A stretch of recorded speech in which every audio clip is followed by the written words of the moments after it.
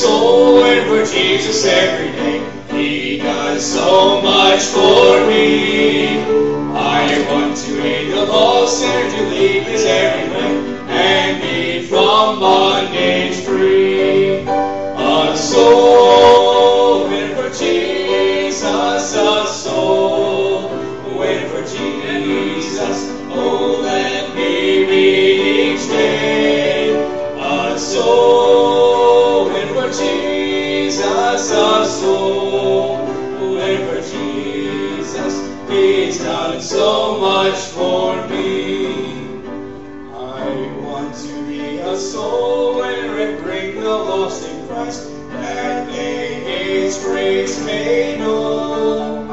I want to live for Christ ever and do His blessed will, because He loves me so.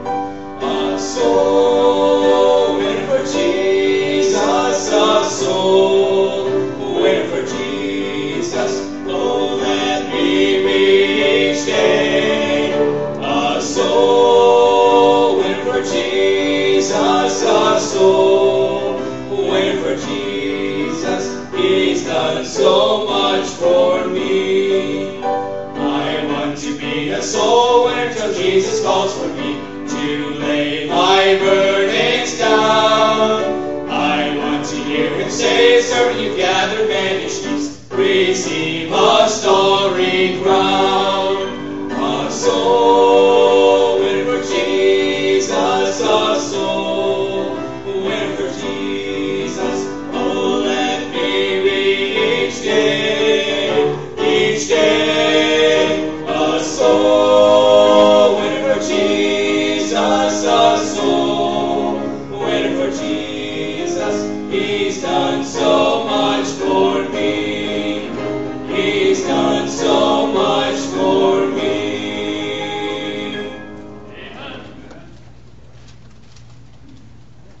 Amen.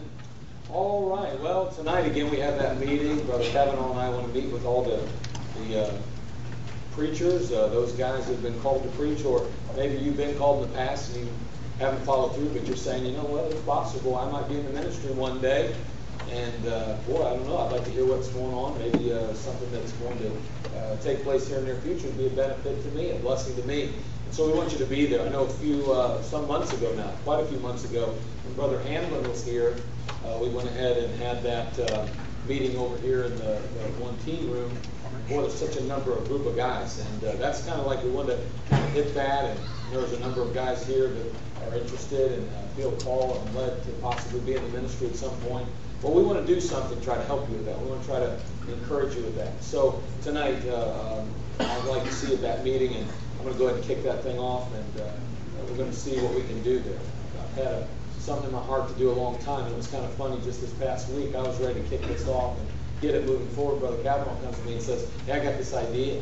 And I said, oh, you do? Really? Okay, well then, so he and I are having the same sheet of music. And then, here's what's interesting too. It was kind of funny because just this morning he come to me and he handed me a piece of paper and he goes, well, I put something together for that meeting we're having for that thing we're going to be doing. I said, well, I did too. So I pulled it out and I showed him mine, and of course his looked better than mine, but it was interesting because the name of it was the exact same, School of the Prophets. That's exactly what I put at the top of mine, and that's what he put at his. So it was kind of interesting. It's kind of neat how that worked out. But tonight we're going to meet over in the couples class right here. The couples class, not the teens tonight. I told Brother Kavanaugh I don't want to upset the balance of the universe by utilizing that room and have the kids know where to go tonight. So we'll go ahead, because the kids like to use that room, to kind of take out their aggression after the services. So we'll leave that room open, and we'll just be right here in this classroom over here, okay? And we'll take care of that. Very good. So we'll see you about 10 minutes after the service is over. The meeting should not last long, probably no more than about 15 minutes max, and really shouldn't. Just a couple things we want to share with you, give you an opportunity to consider whether or not it's something you'd be interested in. And then we'll go from there. Okay, you don't even have to make a decision tonight. That's all I'm saying, but just give you some things to think about. Okay, Isaiah chapter 6 tonight. Isaiah chapter 6, and we're going to go ahead and look at Isaiah chapter 6, beginning in verse 1. Beginning in verse 1 today. All right? Isaiah chapter 6, verse 1. Does this sound all right to you tonight? I want to make sure you can hear me real good. You'll hear me. But anyway, Isaiah chapter 6, beginning in verse 1. Isaiah chapter 6, beginning in verse 1. In the year that King Uzziah died, I saw also the Lord sitting upon a throne, high and lifted up, and his train filled the temple. Above it stood the seraphims. Each one had 6 wings. With twain he covered his face, and with twain he covered his feet. With twain he did fly. That's 2, by the way. And one cried unto another, said, Holy, holy, holy is the Lord of hosts. The whole earth is full of his glory. And the posts of the door moved at the voice of him that cried. The house was filled with smoke. Then said I, Woe is me, for I am undone, because I am a man of unclean lips, and I dwell in the midst of a people of unclean lips. For mine eyes have seen the King, the Lord of hosts. Then flew one of the seraphims unto me, having a live coal in his hand, which he had taken with the tongs from off the altar, laid it upon my mouth, and said, Lo, this hath touched thy lips. Thine iniquity is taken away, and thy sin purged. Also I heard the voice of the Lord saying, Whom shall I send? And who will go for us? Then said I, Here am I, send me. I want to focus our attention on verse 8. And also I heard the voice of the Lord saying, Whom shall I send? And who will go for us? Then said I, Here am I, send me. Now what we find in the book of Isaiah is an interesting thing. We have here on earth, we have a man by the name of Isaiah who ultimately will become one of the great prophets of Israel, hearing the voice, seeing a vision, being asked a question or hearing the question asked in heaven, Who shall I send and who will go for us? And he responds in his heart, he responds in his life with, Here am I, send me. And that's a wonderful thing. Boy, to hear the voice of God, it kind of reminds you of Samuel, who said, Speak, Lord, for thy servant hear. And so we have Isaiah now, and he's hearing this voice in heaven. He's seeing it unfold before his very eyes. And he said, Here am I, send me. But I think there's a greater picture taking place here. I believe, honestly, that we're seeing a conversation in heaven. And once again, we see this word us here. Who shall I send and who will go for us? I think the Trinity is being referred to here. Us, the Trinity. Amen. Father, Son, Holy Ghost. Although they're one, they're three. The three distinct in their purpose and how they function, but they're one. They're unified. They're equal. There's no one better than the other, no one less than the other. They're equal. They're 3 in 1. You say, explain that to me, please. Good luck. But nonetheless, it's biblical, it's scriptural, and we find the Trinity there. In Genesis chapter 1, verse 26, the Bible, interestingly enough, says, And God said, Let us make man in our image, after our likeness. Let them have dominion over the flesh of the sea, and over the fowl of the air, and over the cattle, and over all the earth, and over every creeping thing that creepeth upon the earth. Again, I think the Trinity is being involved. Let us make man in our image. Father, Son, Holy Ghost. Each one having a part in creation. Each one being active in creation. We see in Genesis 11:7, go to now, when we talk about the Tower of Babel, go to, let us go down, and there confound their language, that they may not understand one another's speech. Let us go down. Father, Son, Holy Ghost. The Trinity active, the Trinity involved in the work of taking place here on earth. Now I believe that the Trinity is speaking, Who shall I send, and who will go for us? Yes, indeed, Isaiah responded to the call, without a doubt. We're grateful for that response. However, I think that as the Trinity is speaking, who will go for us? I believe there's a question to the Trinity. And I think, without a doubt, I really am convinced that Jesus Christ that day said, Here am I, send me. I'll go. I see the great need of humanity. I recognize that they're sinners lost and they're without hope. I realize that without God becoming flesh, literally taking the place of mankind on a cross that he deserves, man will perish and end up in an eternal hell. And I believe Jesus Christ stepped up to the plate that day, so to speak, and he made a decision to go. And there, it was not long into history that we find Mary being, supernaturally conceived of the Holy Ghost, and Jesus comes forth. born of a woman, all God, all man, and able to redeem us who are fallen. Who will go? Who will go? And I think the greatest example we have in all the world and in heaven is Jesus Christ when it comes to this going issue. And as we consider missions, as we look at just the work of God today in our country, in our world, even in our communities, we need those that will go, that will answer the call. Who will go?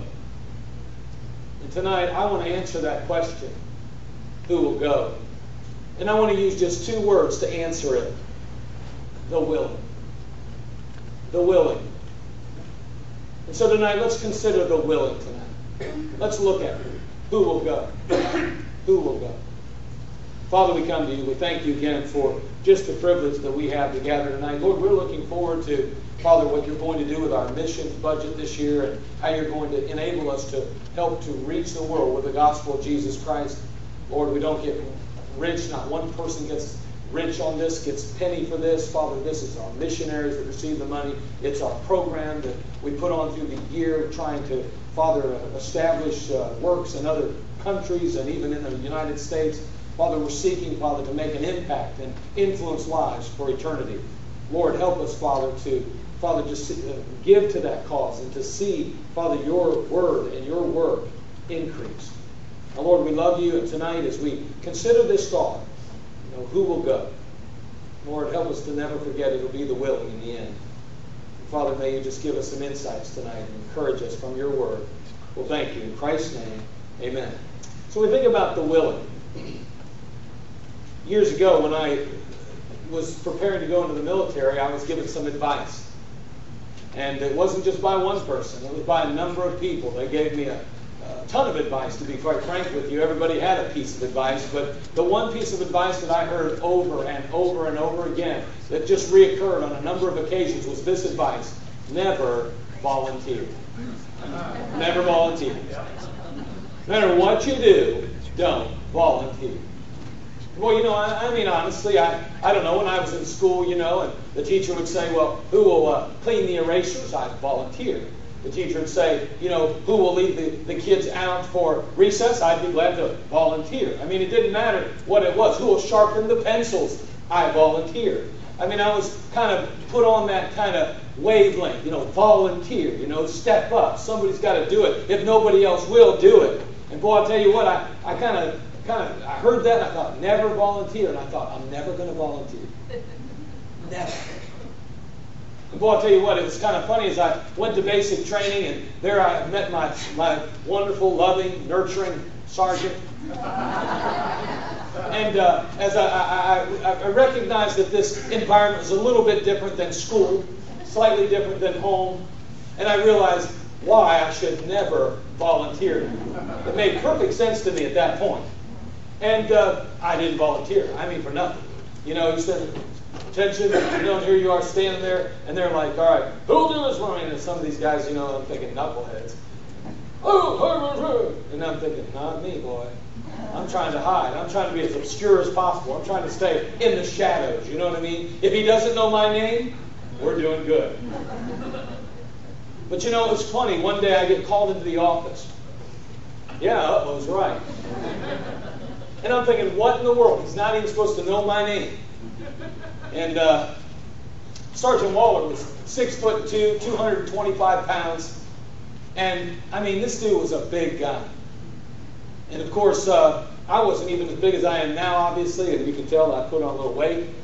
But there I was calling that office, and I thought, what's he want me for now? My dad told me a number of stories when he was a Marine about how it went down in Paris Island. I'm thinking, oh, man, they're going to blanket party in here with me. I'm going to get beat up or something. What I do wrong?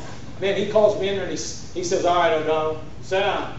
I sit down, and he starts talking to me about squads and about the platoon and all this stuff. And he's like, we have a need for a squad leader. And I'm like, what? I'm sitting there thinking, you crazy? We need a squad leader. I was hoping you'd volunteer. And honestly, and this is the honest truth, I went, by now I'm standing. I'm like, no, thank you, Sergeant Whoa.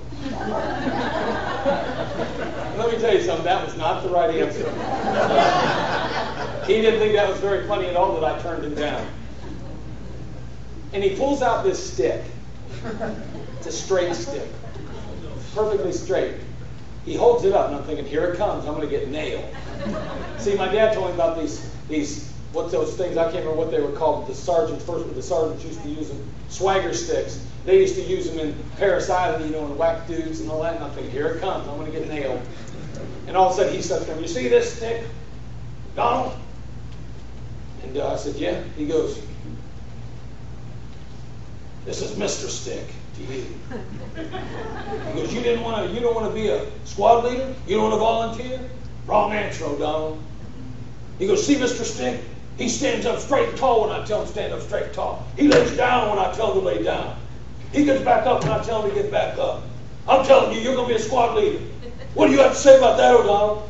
Yes, Sergeant.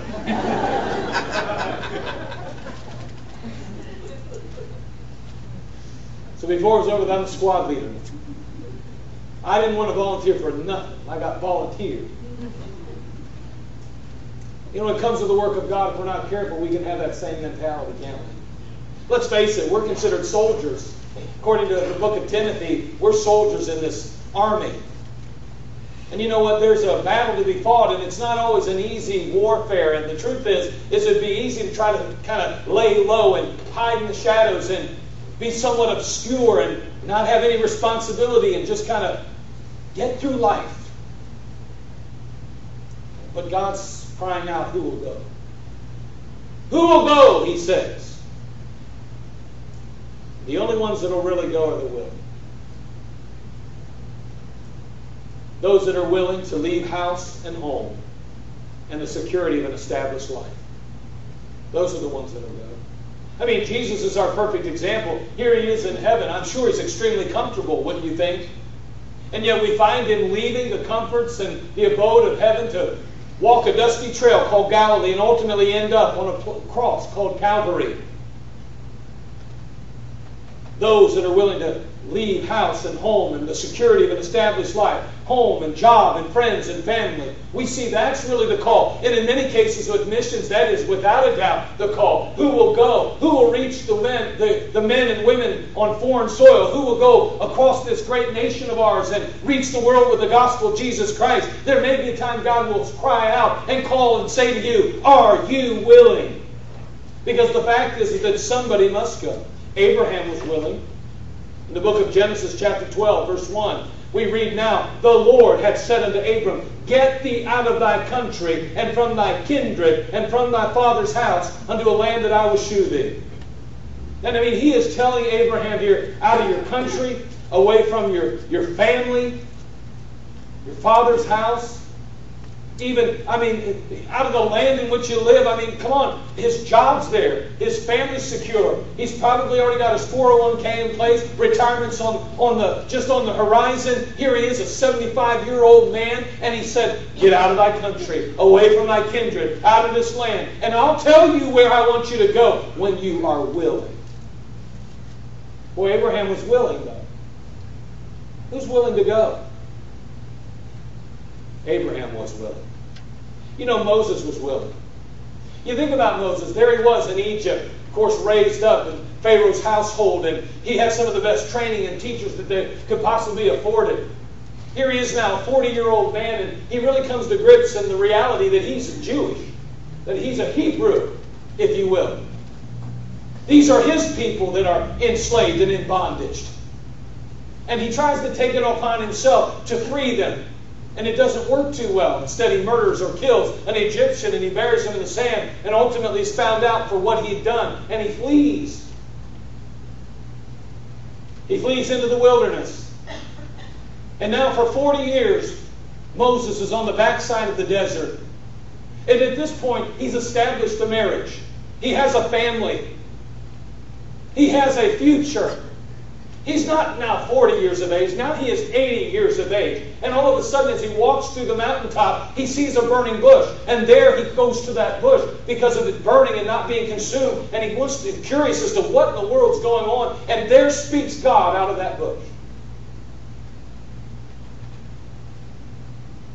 And he tells him that he wants him to be the deliverer, to leave house and home, to take a journey that leads him back to Egypt where he almost lost his life, and to rescue those that are enslaved and in bondage.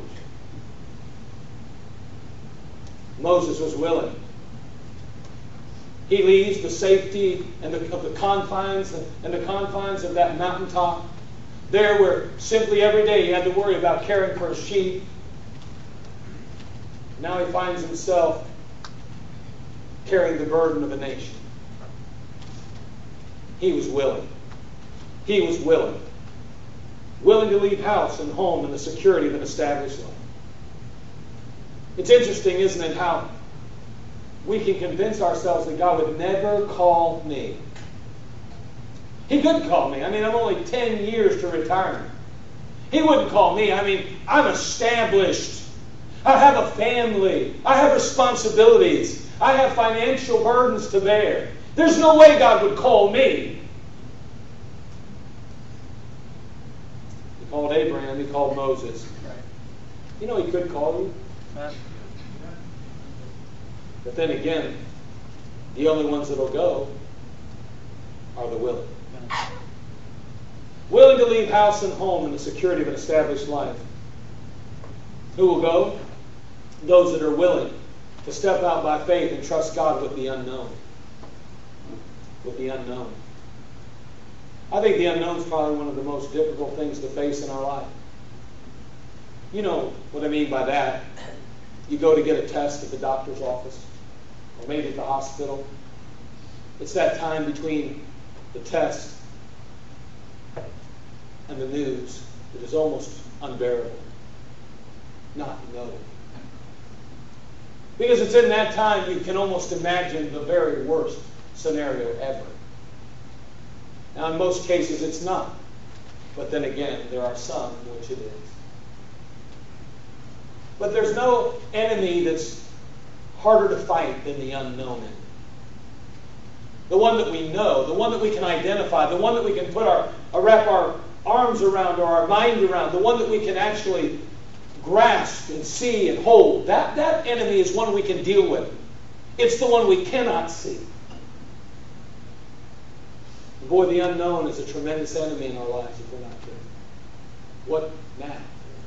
Where now? Who now? But if we're going to be willing to go, if we're going to get out and accomplish what God's called us to do, then we must be willing to step out by faith and trust Him with the unknown. You know, the disciples were willing. Turn, if you would, to the book of Mark, chapter 1. Mark, chapter 1.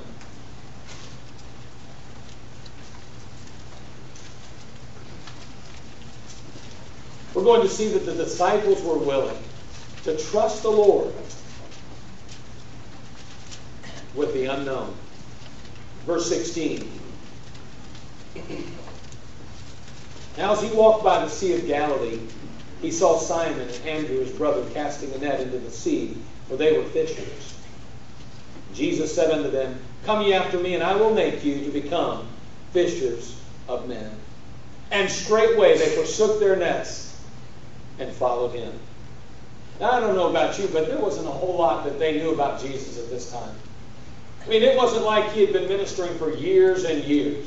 We know that the ministry of Jesus Christ lasted between 3 and 3.5 years. So this is at the beginning of his ministry, or toward the beginning. So obviously there was no real track record for Jesus Christ. They didn't really know what he was about. They didn't know who he really was in a sense. And, I mean, much of what was going on in his life was still to be revealed. And here he is now calling out to these men, this Simon and Andrew. And he's saying to them, Follow me. Follow me. I'll make you fishers of men. Here they are. I mean, they have an established fishing business. They work They are involved in their families and in the lives of their families. I mean, they have responsibility here. And he just says, follow me, I'll make you fishers of men. What in the world is that supposed to mean?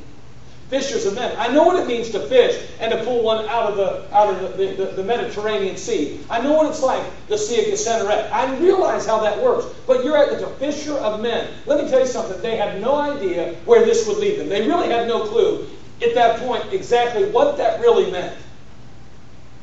But they trusted the Lord with the unknown. You know, that's what trips us up often. Whether it's out door knocking or whether it's getting involved in a ministry per se, maybe it's being a Sunday school teacher or maybe a bus captain or worker, or maybe it's just going out, like I say, being called to the ministry even. We worry about what does it mean? Where's it going to take us? What happens next? I don't know if I can handle it. I don't know if I can deal with it. I'm not sure if I can make that kind of commitment. And we allow the unknown to keep us from being willing to go. The disciples were willing. We see James and John, just a verse down in verse 19, when it says, and when he had gone a little farther thence, he saw James and the son of Zebedee and John his brother, who also were in the ship, mending their nets. They're doing the maintenance on their nets now. These two, they've been fishing and they want to make sure that their business stays intact, that their families continue to be fed, that the needs are continually met. And somebody says, well, I think they're foolish for following Jesus because, I mean, they had a responsibility, and their first responsibility was their family. And I don't understand how they could just leave their nets that day and follow the Master. Someone says, well, it almost sounds funny saying it that way, follow the Master. Exactly. Because, see, that's how foolish we really are. We're so afraid to follow the Master.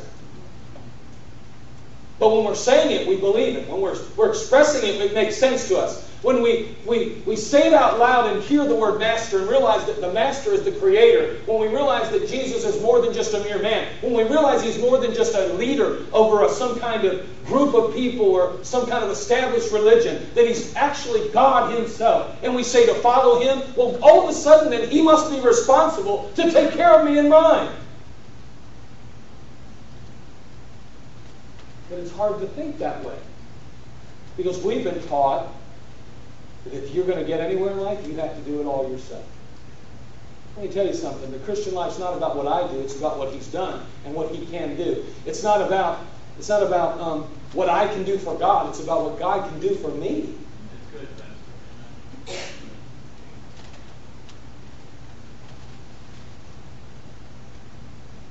wasn't that long ago, Brother Hamilton was, before he left to go pastor the church up north of us here, he was here at our church. He was going to law school. And I remember telling him while he was in law school that, I believed that one day he would be in the ministry. And he kind of, yeah, okay.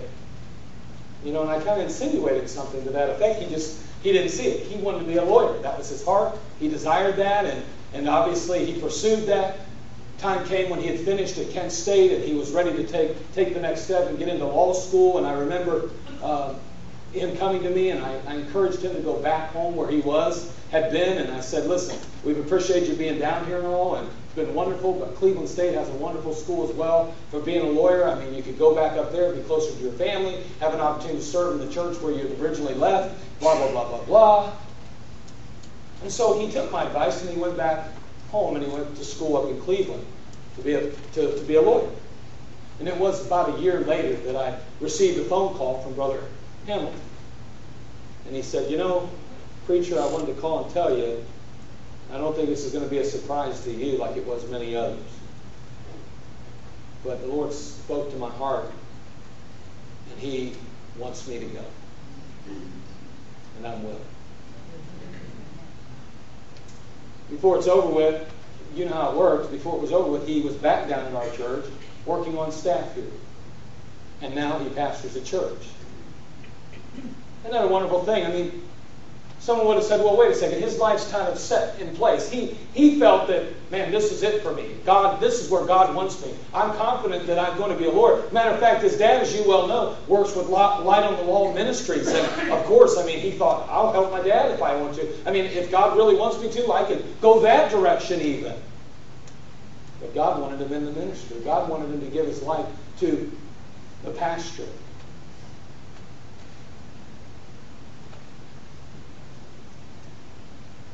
It's not always easy when you consider the unknown. I don't know about you, but I'd much rather live on a lawyer's salary than a pastor's. Now, I'll be honest with you, now as a pastor, it's a lot different than it was 20 years ago when we started Community Baptist Temple. Working full-time, knocking doors and going out every day. It was a lot different in those days, making $5.50 an hour. Let me tell you something. It was a lot. I'd have rather been on a salary of a lawyer, no doubt about that. And let me tell you something. When the Lord calls you, sometimes He doesn't guarantee the future. He doesn't say this is how it's going to look 20 years from now. You just have to be willing to say, I'll go. I'm willing. But you have to step out by faith. You got to be willing to trust God with the unknown. And the disciples were willing. It's funny, they're going to rule and reign with Christ in the millennium, aren't they? Well, let's see something. Mending nets, fishermen's retirement, their own provision for their family. Instead, they got God's provision and God's retirement program. And they're going to rule and reign in the millennium, and their names are in the foundation of New Jerusalem. Wow. That sounds pretty good. That's pretty good. Build upon the apostles. Pretty good trade-off, don't you think? But they had to be willing to trust the Lord with the unknown. Peter was willing to trust the Lord with the unknown, wasn't he? Look if you want Mark 14. Mark chapter 14.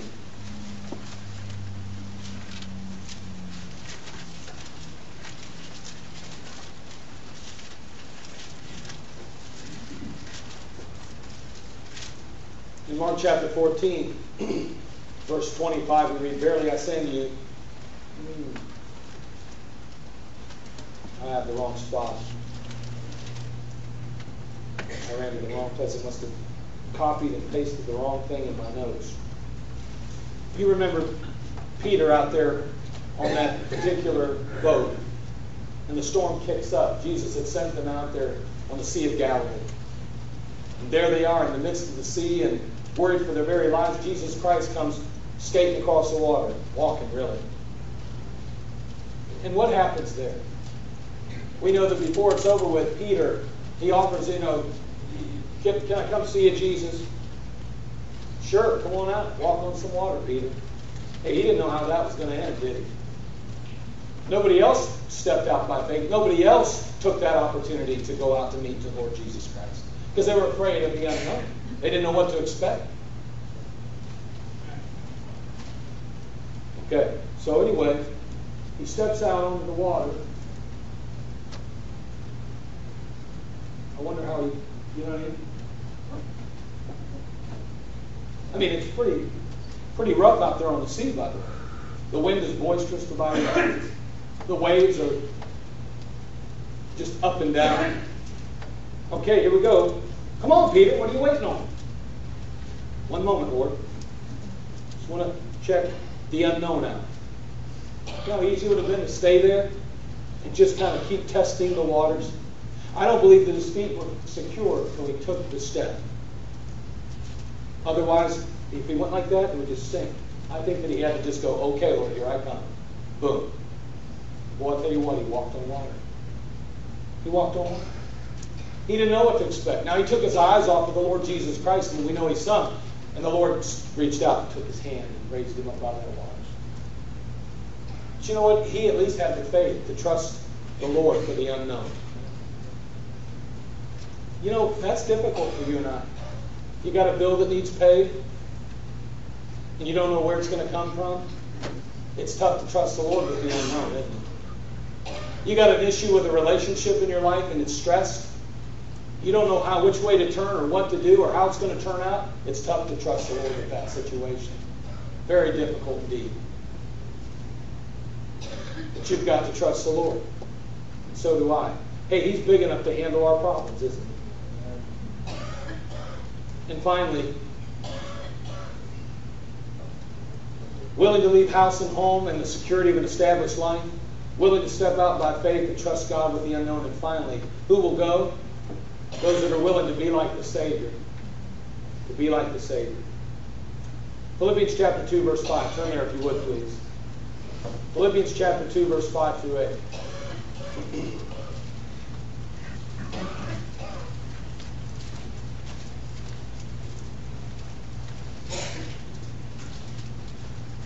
Philippians chapter 2, verse 5 through 8.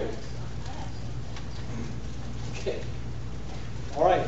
If the Bible says in chapter 2, verse 5 through 8, give that back so I can get it. There we go.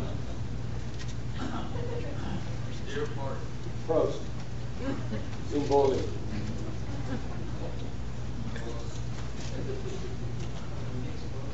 I'm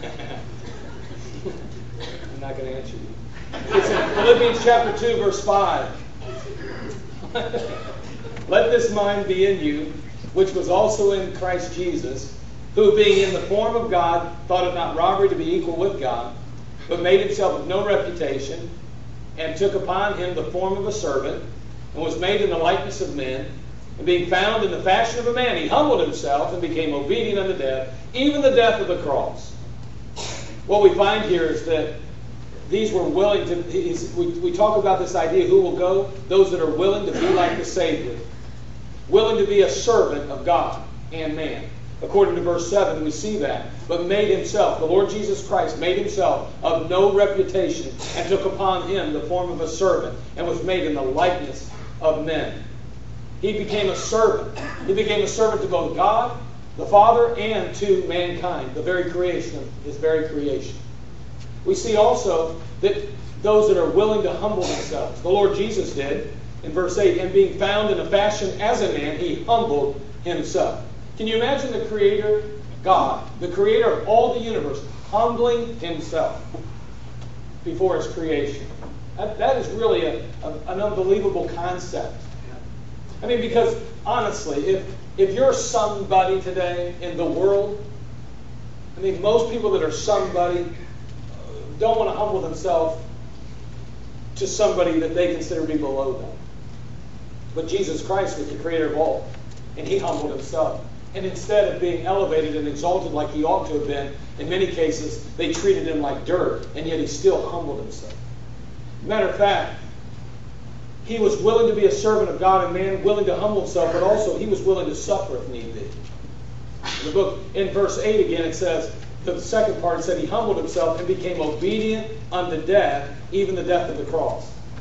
There was no agony, no pain like that. I mean, he suffered on behalf of those he served. Jesus Christ was willing to go. And if we're going to be willing, we have to be willing to be like the Savior. A servant. Humble and willing to suffer. And that is just a reality. It seems in many cases that we are willing to follow the Lord. We're willing to say, I'll go if we know how it's going to turn out and that it's going to turn out in our favor. We'll be comfortable. Our needs will be met. My wife and family will be fine. Have you ever read any books about missionaries in the early days?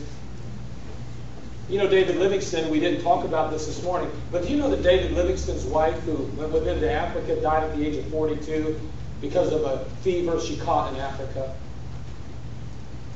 Do you realize that David Livingstone himself was sick the rest of his life because he too had that fever? And it would come back on him, maybe like malaria, something like that. I mean, there were many that lost family, many that lost children, many that themselves, their lives were taken. And if we're not careful, we look at life today and we feel like Because this is all we know. We assume this is what it's really all about. To lose my life here would be the end of everything. To suffer would be the end of everything. But in reality, it's just a prelude to eternity. Right. We have to keep perspective. And the perspective is a godly perspective that we need to have. A worldview that is fueled by the Word of God, not by the culture and the society in which we live, that says it's all about gaining and getting. God's economy really is totally different. It's about giving ourselves. Nehemiah was willing. Willing to be like Christ. In Nehemiah chapter 1, turn there if you would please. We're almost done. It's our last point. There's just a couple little things here and we're done. Nehemiah chapter 1 verse 2. Nehemiah 1 verse 2 through 4.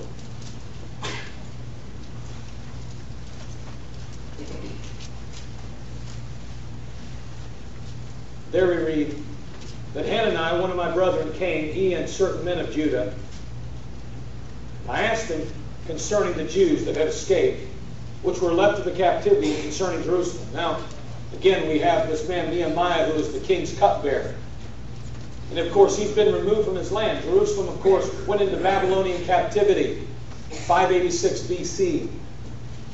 Now, 70 years have passed, and we're seeing a revival, if you will, or a return back to that land. And Nehemiah, his heart is burdened as one of his brethren come and say to him, man, listen, there's some issues taking place. In verse 3, he said unto me, the remnant that are left of the captivity there in the province are in great affliction and reproach. The wall of Jerusalem also is broken down, and the gates thereof are burned with fire. He says, man, the city's in a mess. The people that were left behind there, they're in dire straits. Then Nehemiah's heart breaks. Notice he goes on. It says here, and it came to pass, when I heard these words, verse 4, that I sat down and wept and mourned certain days, and fasted and prayed before the God of heaven. Nehemiah's heart is broken as he hears the situation, as he's being informed, getting a sit rep, if you will, a situation report on what's taking place back in his homeland. Nehemiah ultimately, we know, is so brokenhearted and so concerned about the people of God and the condition of the land that he is willing to go. He's willing to leave house and home. He's willing to leave everything behind. He is willing to take that next step of obedience and say, I don't know exactly what's going to happen, but I know I've got a God big enough to handle me and all the people and that are there and the mission that He's given me. I'm going. I'm willing to go because I'm willing to serve. I'll humble myself and I'll even suffer if need be. Let me tell you that all of that came to pass. But Nehemiah went. You know, we live in a world where there are people hurting. The walls have been burned down. The city's in disarray. People's lives are wrecked and ruined. Somebody has to go. Does anybody care anymore? It said in Psalm chapter 142, I believe it is, David says, and no man cared for my soul. Isn't it a sad shame when the lost can go about the world and no one cares to tell them, no one cares about their future or their eternal destination, where we are just content to do as we please and we go about business comfortably instead of upsetting our lifestyle, being uncomfortable so that they can hear the truth. Nehemiah says, you know what? I'll be like the Savior. I'll be a servant. I'll humble myself and I'll suffer if need be. But I will go. He was willing. The Apostle Paul was willing. Aren't you glad when you consider that 13 of the books from the New Testament were written by that man of God? Possibly 14 if you include Hebrews. Some do, some don't. One day in heaven we'll know the whole truth and nothing but the truth. The fact is that he went. The Bible tells us by his own testimony. We read in Acts 26:19 when he stands before King Agrippa, whereupon, O King Agrippa, I was not disobedient to the heavenly vision. Well, I'll guarantee you, Paul had no clue what to expect when he said yes to God. He had no idea what was going to transpire and take place. He didn't know that he would ultimately be a writer of this New Testament. He didn't realize or know how many years he had to live. He didn't know whether or not he would be used to the degree that he was. What he did know is that God had spoken to his heart, and if he was going to go, he had to be willing. God may not want you to go overseas. He may not want you to leave this state. He may not want you to go to the other side of the nation. But He does want you to go to somebody. See, the question is always the same for us. Will we go? Will I go? And someone says, well, you've already decided to go. Hold on. Maybe God has something else. See, I can't assume that this is it always, forever. My heart is open to God. I have to say, God, I am willing if you want me to go. What if God spoke to my heart today and said, Mark, I want you in the mission field? And I said, well, God, you've got to understand something. Now, you've got to understand this, and this, and this, and this. That's impossible. What if He did tell me to do that? I'm just saying. But see, what we do to God is this. We say, God would never ask me to do that. God would never tell me to do that. I mean, I'm not the preacher type, or I'm not the missionary type, or I'm not the soul-winning type. He wouldn't ask me to do that. There's always somebody better than me. I mean, that's always true. But see, God doesn't want you necessarily to go, as the preacher said this week, but He does want you to be willing. And He wants me to do that. Would you be willing to put your life plans on hold? Fulfill God's plan for your life. There is no better place to be than in the center of God's will. Who's willing to go there? Our missions is up there. It's important, but more important than a number of dollars that are given to missions is an attitude of heart by a people. What's our heart today? Are we willing? Because who's going to go? The willing. Jesus was willing. Abraham, Moses was willing. The disciples were willing. Peter was willing. Paul was willing. Are you? Are you willing?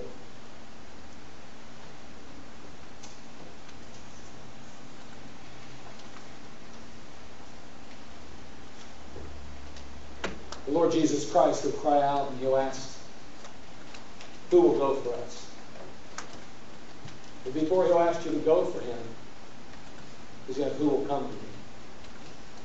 You have to come to Him first as Lord and Savior. He's going to call to you. He's going to speak to you. Inside your heart, you're going to know there's something wrong. Your sin is something that needs dealt with. And the Holy Spirit of God is going to make it very clear that the Lord's saying, come unto me, all you that labor and are heavy laden. I will give you rest.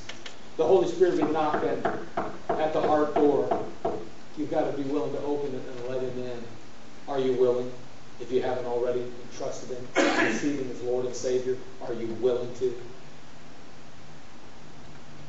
And once you've been willing to do that, are you willing to go?